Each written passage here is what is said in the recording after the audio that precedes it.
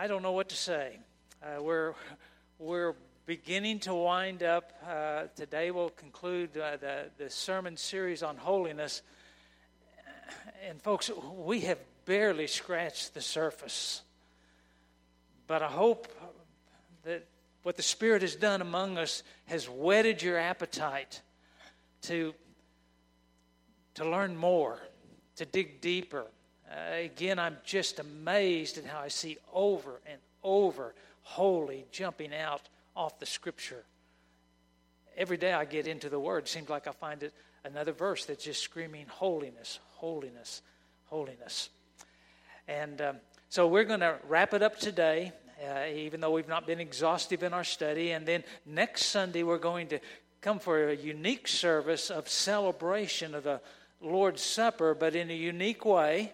And we're going to celebrate how the Holy God has done so much for us. And we're going to look at His character, because we've said in these first few series of messages, God has called us to be holy. We know that to be true. His Word, if you go to 1 Peter, I hope your Bibles just begin to open to that all the time automatically right now. 1 Peter chapter 1, and in verse 16 of that first chapter, it says, "You shall be holy, for I am holy."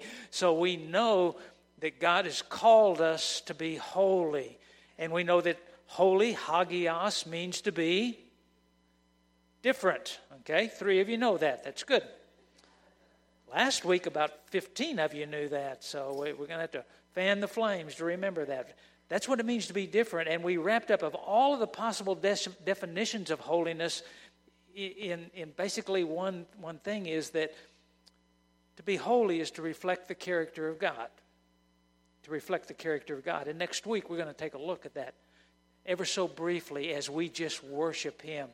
And I'm going to do a different type message next week. You're not going to want to miss it, because it's going to be really different for me.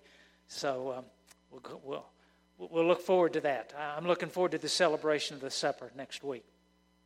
Now, not only did He call us to be holy, but He told us that holiness is not optional.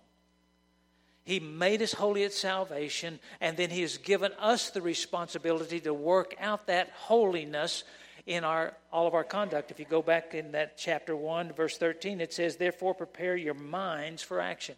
Hang on to that word, minds. You're going to see it a lot today. Therefore, preparing your minds for action, being sober-minded, set your hope fully on the grace that was brought to you at the revelation of Christ. As obedient children, do not be conformed to the passions of your former ignorance, but as He who has called you is holy, you also are to be holy in all of your conduct. And then last week we gave you some characteristics of the lifestyle of a person that's trying to be holy. And I just used the word holy, H-O-L-Y, and made it an acrostic to kind of help us be able to hang on to it so you could discuss it. And I was thrilled to death. Some people were talking about it over lunchtime. And most of them remembered all 4 words. You know, it was really cool. H is we're happy in our surrender. O is that we're obedient to God. L is that we're listening to God. And as we're in this process, the Y is we begin to yearn more and more for Him, because the more we find out about Him, the more we want to know about Him. But today, we're going to kind of turn the corner, and we're going to give you some tools for helping you in this process. But I got to set the stage for it, because I want you to understand we're going to talk about battles today. The battle for holiness. Because we all struggle with it. You struggle with it. I struggle with it. And I know that because we've had a lot of conversations about it over the last few weeks. And people have been coming and talking to me about it. And it's true. God has already won the main battle. And He's the only one that could have fought that one to begin with. So that's resolved. But we're still fighting the battle of making our conduct holy in all that we do. I want you to turn to Romans chapter 7. Romans chapter 7, verse 21. And we'll pick up just a thought from Paul that talks about this battle. And first thing I want us to do is to identify where the battle is, because there are two main areas of battle. But listen to what Paul says in Romans chapter 7, verse 21 and following. Now, Paul's fleshing it out pretty honest here. He's just saying, so I find it to be a law that when I want to do right, evil lies close at hand. For I delight in the law of the Lord in my inner being. He says, I love God's word on the inside, but I see my members, another war raging, another law waging war against the law of my mind, and making me captive to the law of sin that dwells in my members. Wretched man that I am, who will deliver me from the body of death? Thanks be to God for Jesus Christ our Lord. And he thanks him for that because Jesus is the one who makes us holy. Holiness is not the way to Jesus. Jesus is the way to holiness. I've said that over and over again, and I hope you catch that because it is so, so true. The two major fields of battle that you and I have to deal with, they're not the only fields of battle, but the two major fields of battle are our mind and our heart. And I want us to look at that. Go to Mark chapter 7. Go to Mark chapter 7.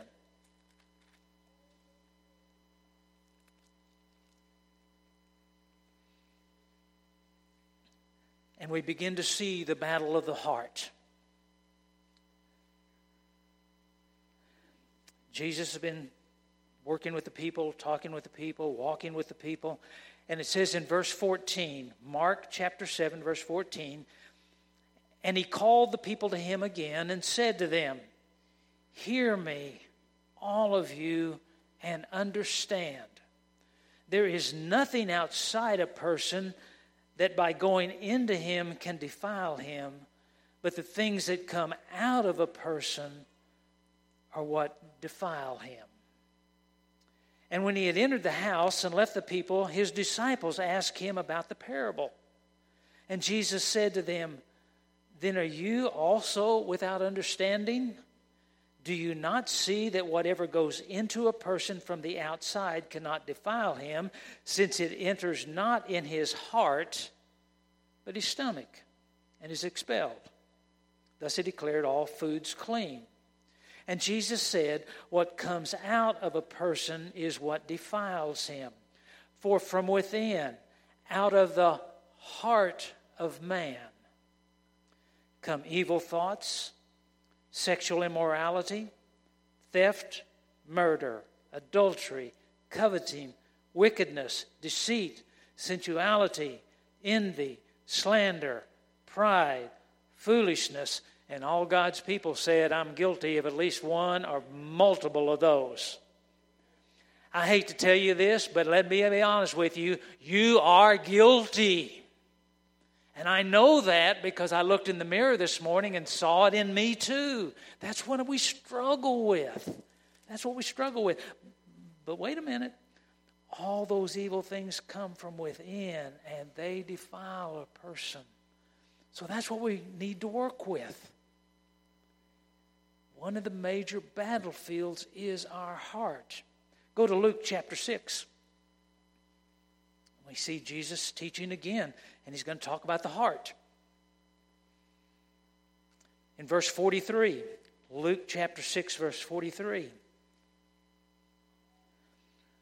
For no good tree bears bad fruit, nor again does a bad tree bear good fruit.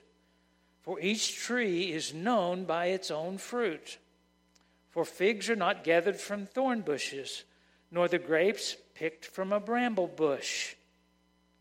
The good person, out of a good treasure of his heart, produces good. And the evil person, out of his evil treasure, produces evil. For out of the abundance of the heart, his mouth speaks. Now, Mark, he talked about the evil that's there, and that's what we wrestle with. But he's given us hope. He says, but out of the heart, good can come. It's not that your heart is forever going to be that way. God can change it. God can transform it. So the heart is one of the key battlefields. Let's go back to Mark again, and this time go to chapter 8. Mark chapter 8, verse 31. And we're going to see the other major battlefield is the mind. Mark 8:31. And Jesus began to teach them that the Son of Man must suffer many things and be rejected by the elders and the chief priests and the scribes and be killed, and after 3 days rise again. And he said this plainly, and Peter took him aside and began to rebuke him. Now, that's a gutsy call, folks. Hey, Jesus. Wrong. No. But look what it says in verse 33. But turning and seeing his disciples. Jesus is aware of what's going on right now. And he rebuked Peter. Get behind me, Satan, for you are not setting your mind on the things of God, but on the things of man. That's the battle. That's the battle. We get to thinking about us rather than thinking about him. And then go to Romans chapter 12. Romans chapter 12, the verse that if you're a believer and you've been in the Word at all and in church, you have known this verse and you've probably got it memorized. But listen to it afresh. Listen to it without any baggage. Just listen to it, what it really says. Paul, writing to the church at Rome, said, I appeal to you, therefore, brothers, by the mercies of God, to present your bodies a living sacrifice, holy, and acceptable to God, which is your spiritual worship. Do not be conformed to this world, but be transformed by the renewing of your mind, that by testing you may discern what is the will of God, what is good and acceptable and perfect. Again, the contrast. Man, don't let your mind go after the things of the world and what you want, but get them on God. And here's the good news. God will transform your mind. You don't have to do it. We're not talking about behavior modification. I'm not saying you ought to run out and start doing all these things. It's not behavior modification. It's life transformation. It's God doing a work in you that you can't do for yourself. Just like you can't save yourself, you can't transform yourself. But if we let God have the freedom to work in our lives, He will do that work, and He will teach you what the will of God is, what is good and acceptable and perfect. So it's really good news. So we see the battlefield, but we get the hope that He gives us. Go back a couple of chapters to Romans chapter 6, and we'll launch into this real battle for holiness, because the key to bringing the heart and the mind to where it needs to be is found in this verse. Now again, when I talk about the heart, I'm not talking about your blood pumper. I'm talking about who you really are, your will, your soul. That was what makes you up, okay? That is the heart. And the heart left unchecked will always go to sin, but transformed, it can become holy. The mind left unchecked will always go to sin. It's our old nature. But with the transforming work of the power of the Holy Spirit in it, it can be made to be holy. And so we have to deal with this sin issue. Beginning in Romans chapter 6, verse 6, it says, we know that our old self was crucified with Him in order that the body of sin might be brought to nothing, so that we should no longer be enslaved to sin, for whoever has died has been set free from sin. Now, if we have died with Christ, we believe that we will also live with him. We know that Christ, being raised from the dead, will never die again. Death no longer has dominion over him.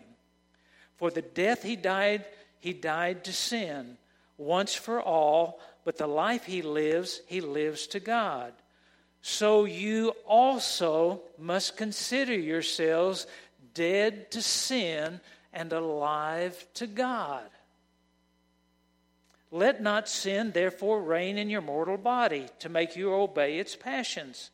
Do not present your members to sin as instruments for unrighteousness, but present yourself to God as those who have been brought from death to life, and your members to God as instruments for righteousness. Now catch verse 14, it's vital.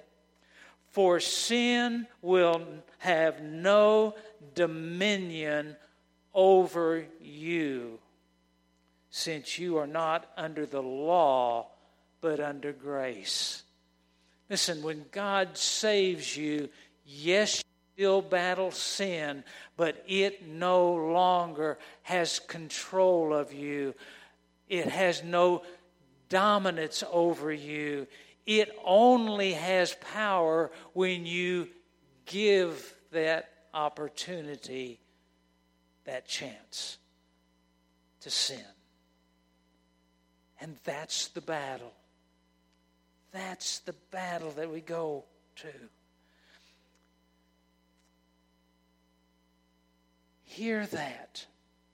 Hang on to that, because that's going to help you with these tools. And we're going to come back to one verse out of this when I get to the tools here as I wrap up in just a moment. But first, I want you to see one more thing in this battlefield that's going on. Go to Colossians. Go to Colossians.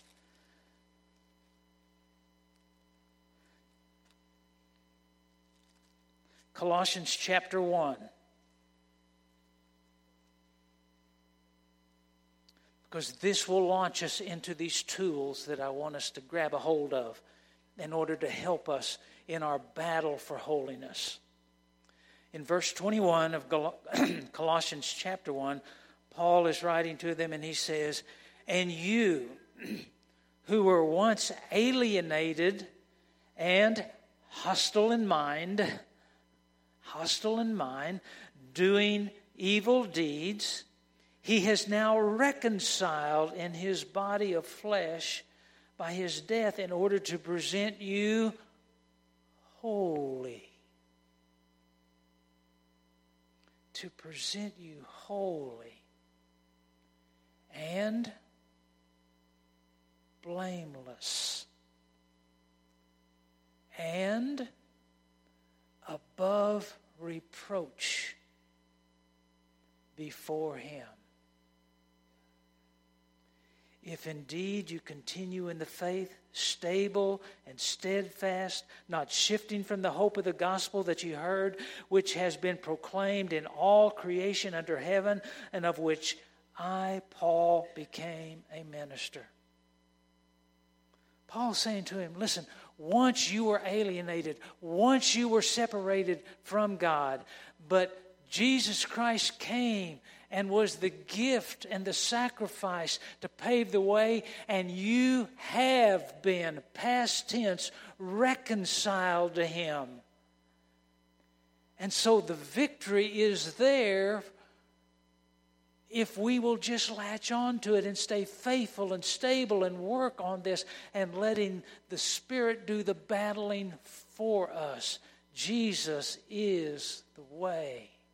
He is the way to holiness. Jesus is the answer. Now let me give you 4 tools. They're as simple as they can be, but it's sometimes the simplicity just comes to the point where we say, I just can't believe it can't be that simple. I remember at one point I was on the church staff, and I was in charge of the evangelism process, and I inherited it. I didn't create it. I inherited this evangelism atmosphere, this strategy, and we had been leading the convention in baptism in Southern Baptist Convention for 6 years in a row. We baptized more people than anybody else in the entire Southern Baptist Convention as a church, and we were able to see that continue on for years while I was there, and it continued going on even after I left. And I would get a call almost every week, at least one call, and someone would say, "How do you do this? How are you able to reach so many people for Christ?" And I would tell them what we do. And they would say, "No, come on, level with me. Tell me what you're doing." And they couldn't get over it because it was so simple. We trained our people how to share their faith, and then we sent them out, and they did it.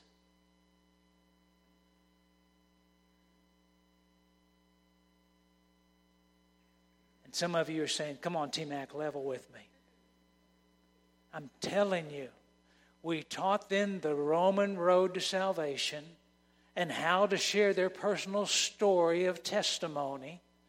And then we said, "Seeing as how you're going anyway, tell somebody about Jesus."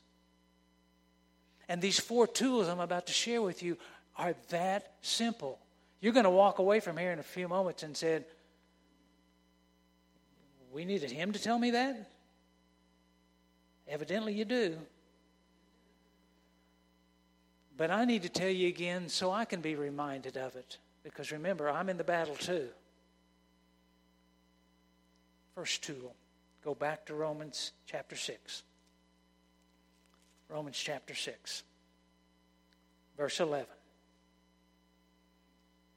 Tool number 1. Be dead to sin and alive to God. Now here's the tool. And you may have to do kindergarten tooling like I do. I've got this fancy little thing called a sticky note. And I put it on my mirror. And it says, "Today, remind yourself, dead to sin, alive to God." And my dentist makes me brush my teeth at least twice a day. And I have to look at that sticker at least twice a day. Cotton picking, every now and then I have to go to the restroom and I walk by that stupid sticky note. But I need that. And we laugh about that. But when was the last time you got up and looked yourself in the mirror and said, "Listen, sin has no dominion over me. It has no control over me other than I allow it to have in my life. And therefore, I focus my attention on God. God, I am alive to you. You do the work in me so I don't succumb to the temptation of sin." Tool 1. Every day, repeatedly during the day, remind yourself, I am dead to sin and I am alive to God, and He's the one that can do it. Tool number 2, go to John. John chapter 14. John chapter 14. This is the beginning of just a tremendous teaching of Jesus to His disciples right before the crucifixion occurred. And he just says so many wonderful things, even at the first part of chapter 14. But I want us to pick it up in verse 16 for tool number 2. And this is what Jesus said.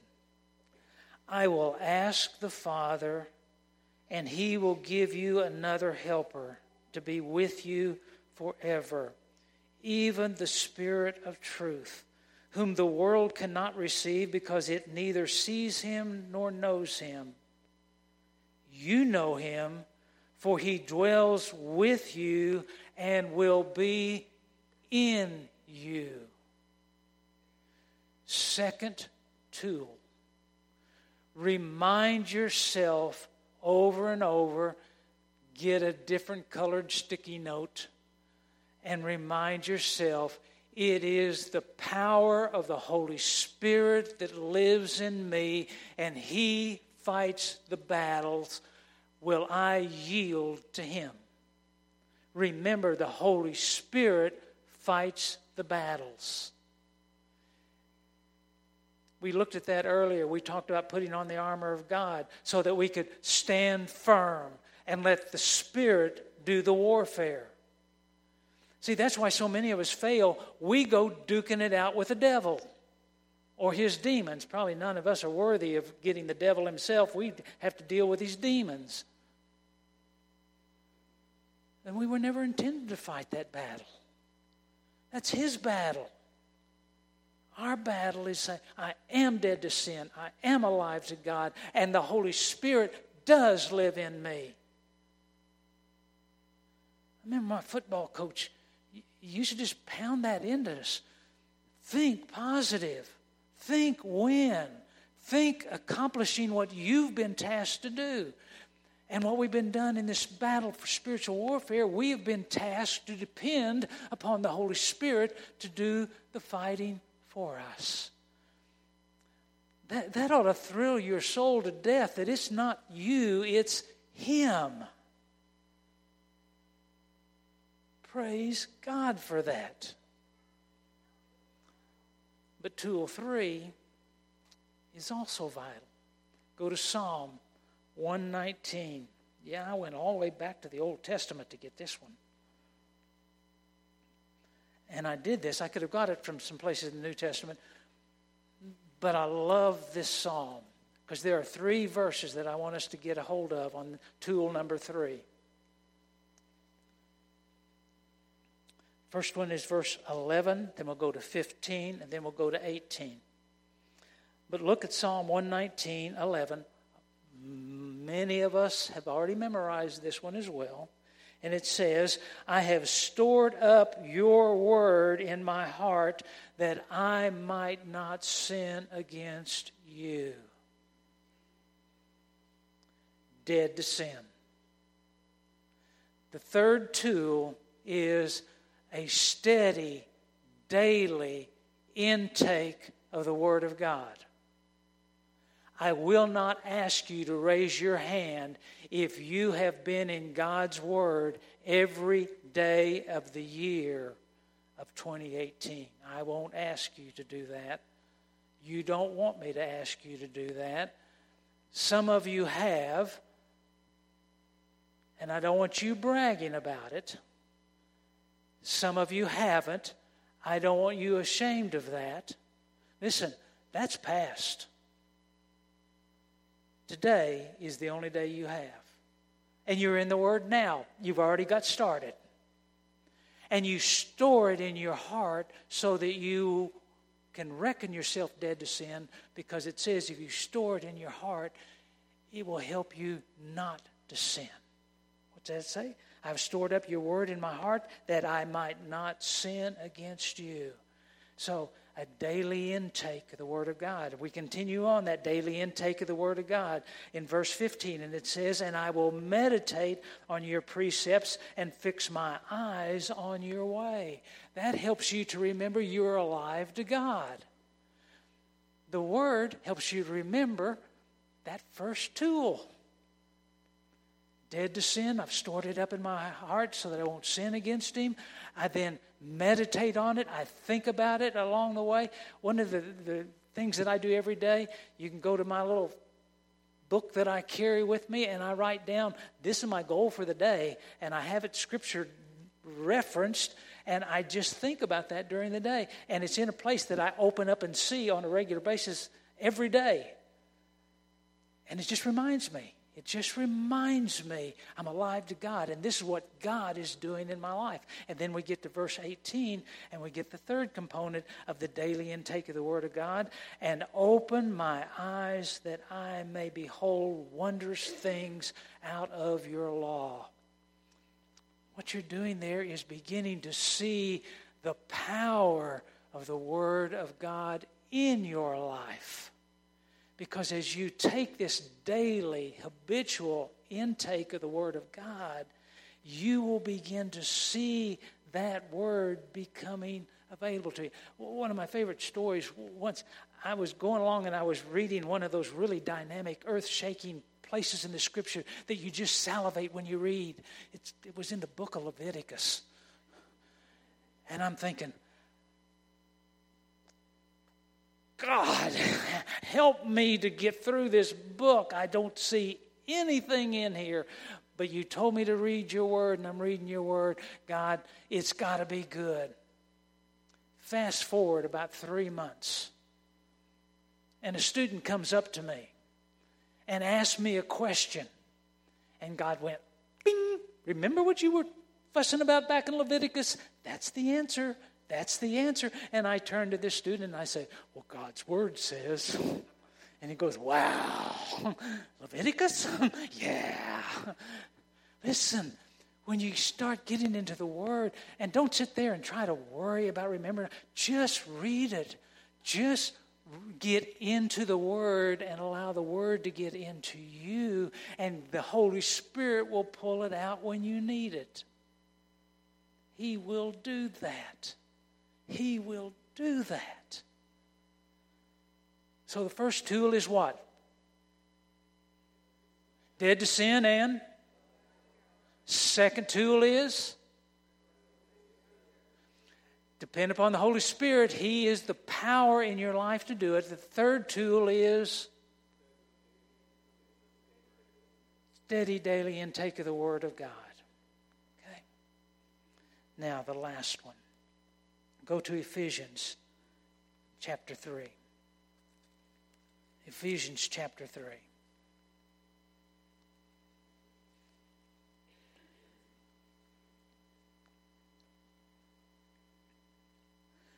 The fourth tool is pray daily.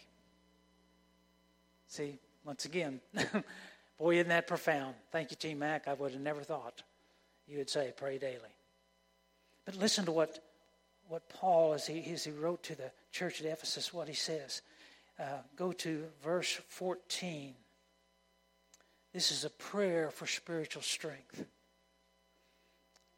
For this reason, chapter 3, verse 14. For this reason I bow my knees before the Father, from whom every family in heaven and on earth is named, according to the riches of His glory. He may grant you to be strengthened with the power through His Holy Spirit in your inner being, so that Christ may dwell in your hearts through faith, that you, being rooted and grounded in love, may have strength to comprehend with all the saints what is the breadth and the height, the length and the height and the depth, and to know the love of Christ that surpasses knowledge, that you may be filled with all the fullness of God. And if that happens, you'll start reflecting the character of God. And go the next book over to Philippians chapter 1. We studied this in the pastor's class last month, but let me remind you of it in verse 9. And Paul said, as he was writing to the church at Philippi, and it is my prayer that your love may abound more and more with knowledge and all discernment, so that you may approve what is excellent, and so be pure, which is a characteristic of holiness, and blameless, which is a characteristic of holiness, for the day of Christ, filled with the fruit of the righteousness that comes through Jesus Christ, not yourself, through Jesus Christ, to the glory and the praise of God. Let me share with you a prayer that I pray every day. Lord, come and conquer me.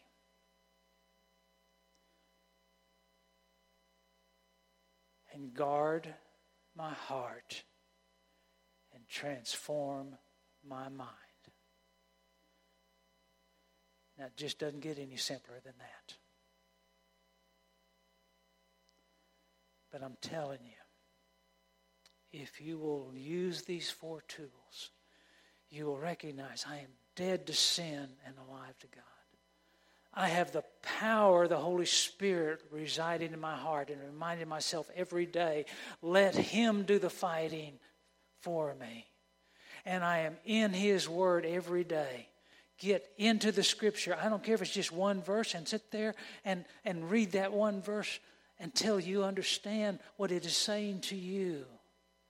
And then pray, Lord, conquer me and guard my heart, because I can't, and transform my mind. Let me close with an illustration that maybe will kind of unlock all of this. People who go and capture animals to take them into zoos, they're not on safari to kill, they're out to capture animals to bring them into zoos. They say that the hardest wild kingdom animal to capture is the ring-tailed monkey. A little critter's fast.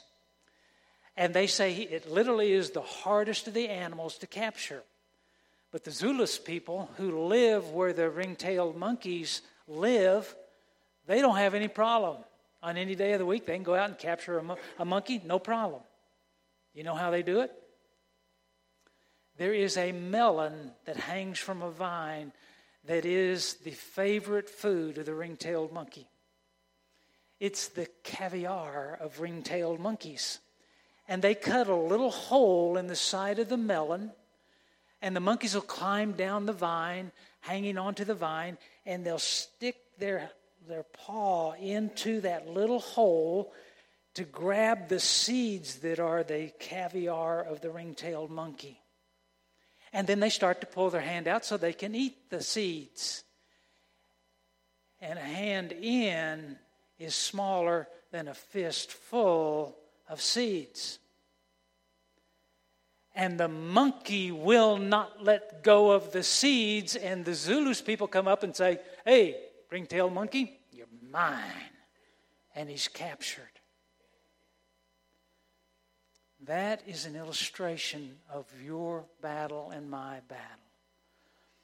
I want to hang on to me being in control. I want it done my way, in my time, by my power, and I won't let go, and sin captures us. But if we will say, I'll let that go, I can be free, and the Spirit of God will produce in you what you cannot produce in yourself. Let's pray. Father, we know you've told us to be holy, and we want to be holy, but we are in the battle for holiness. Help us to take the simple truths. Father, you created us. You knew what we needed. Would you speak to us this morning? If there's anyone here today, and I have the feeling there are people here that are trying to be holy, and they don't know you as personal Savior. And I pray that today will be the day of salvation. There are people here today, Father, that are wanting to be holy, and they know that they have a relationship with you, but they haven't released themselves to you to let you really be Lord. And there's a ton of other decisions that probably need to be made this morning. But you know, speak to our hearts, speak to my heart, speak to our hearts. And Father, if there's a decision we need to make today, can we make it right now? While the instrument is playing, while you're seated, would you just surrender and let go? And let God do what only God can do in your heart, in your mind. Because the heart and mind left unchecked will gravitate to sin. But surrendered to God, it is the channel through which He produces holiness. For what comes into our minds penetrates our hearts, our total being. And we can be holy in all of our conduct, because you are holy. Speak, Lord. We listen.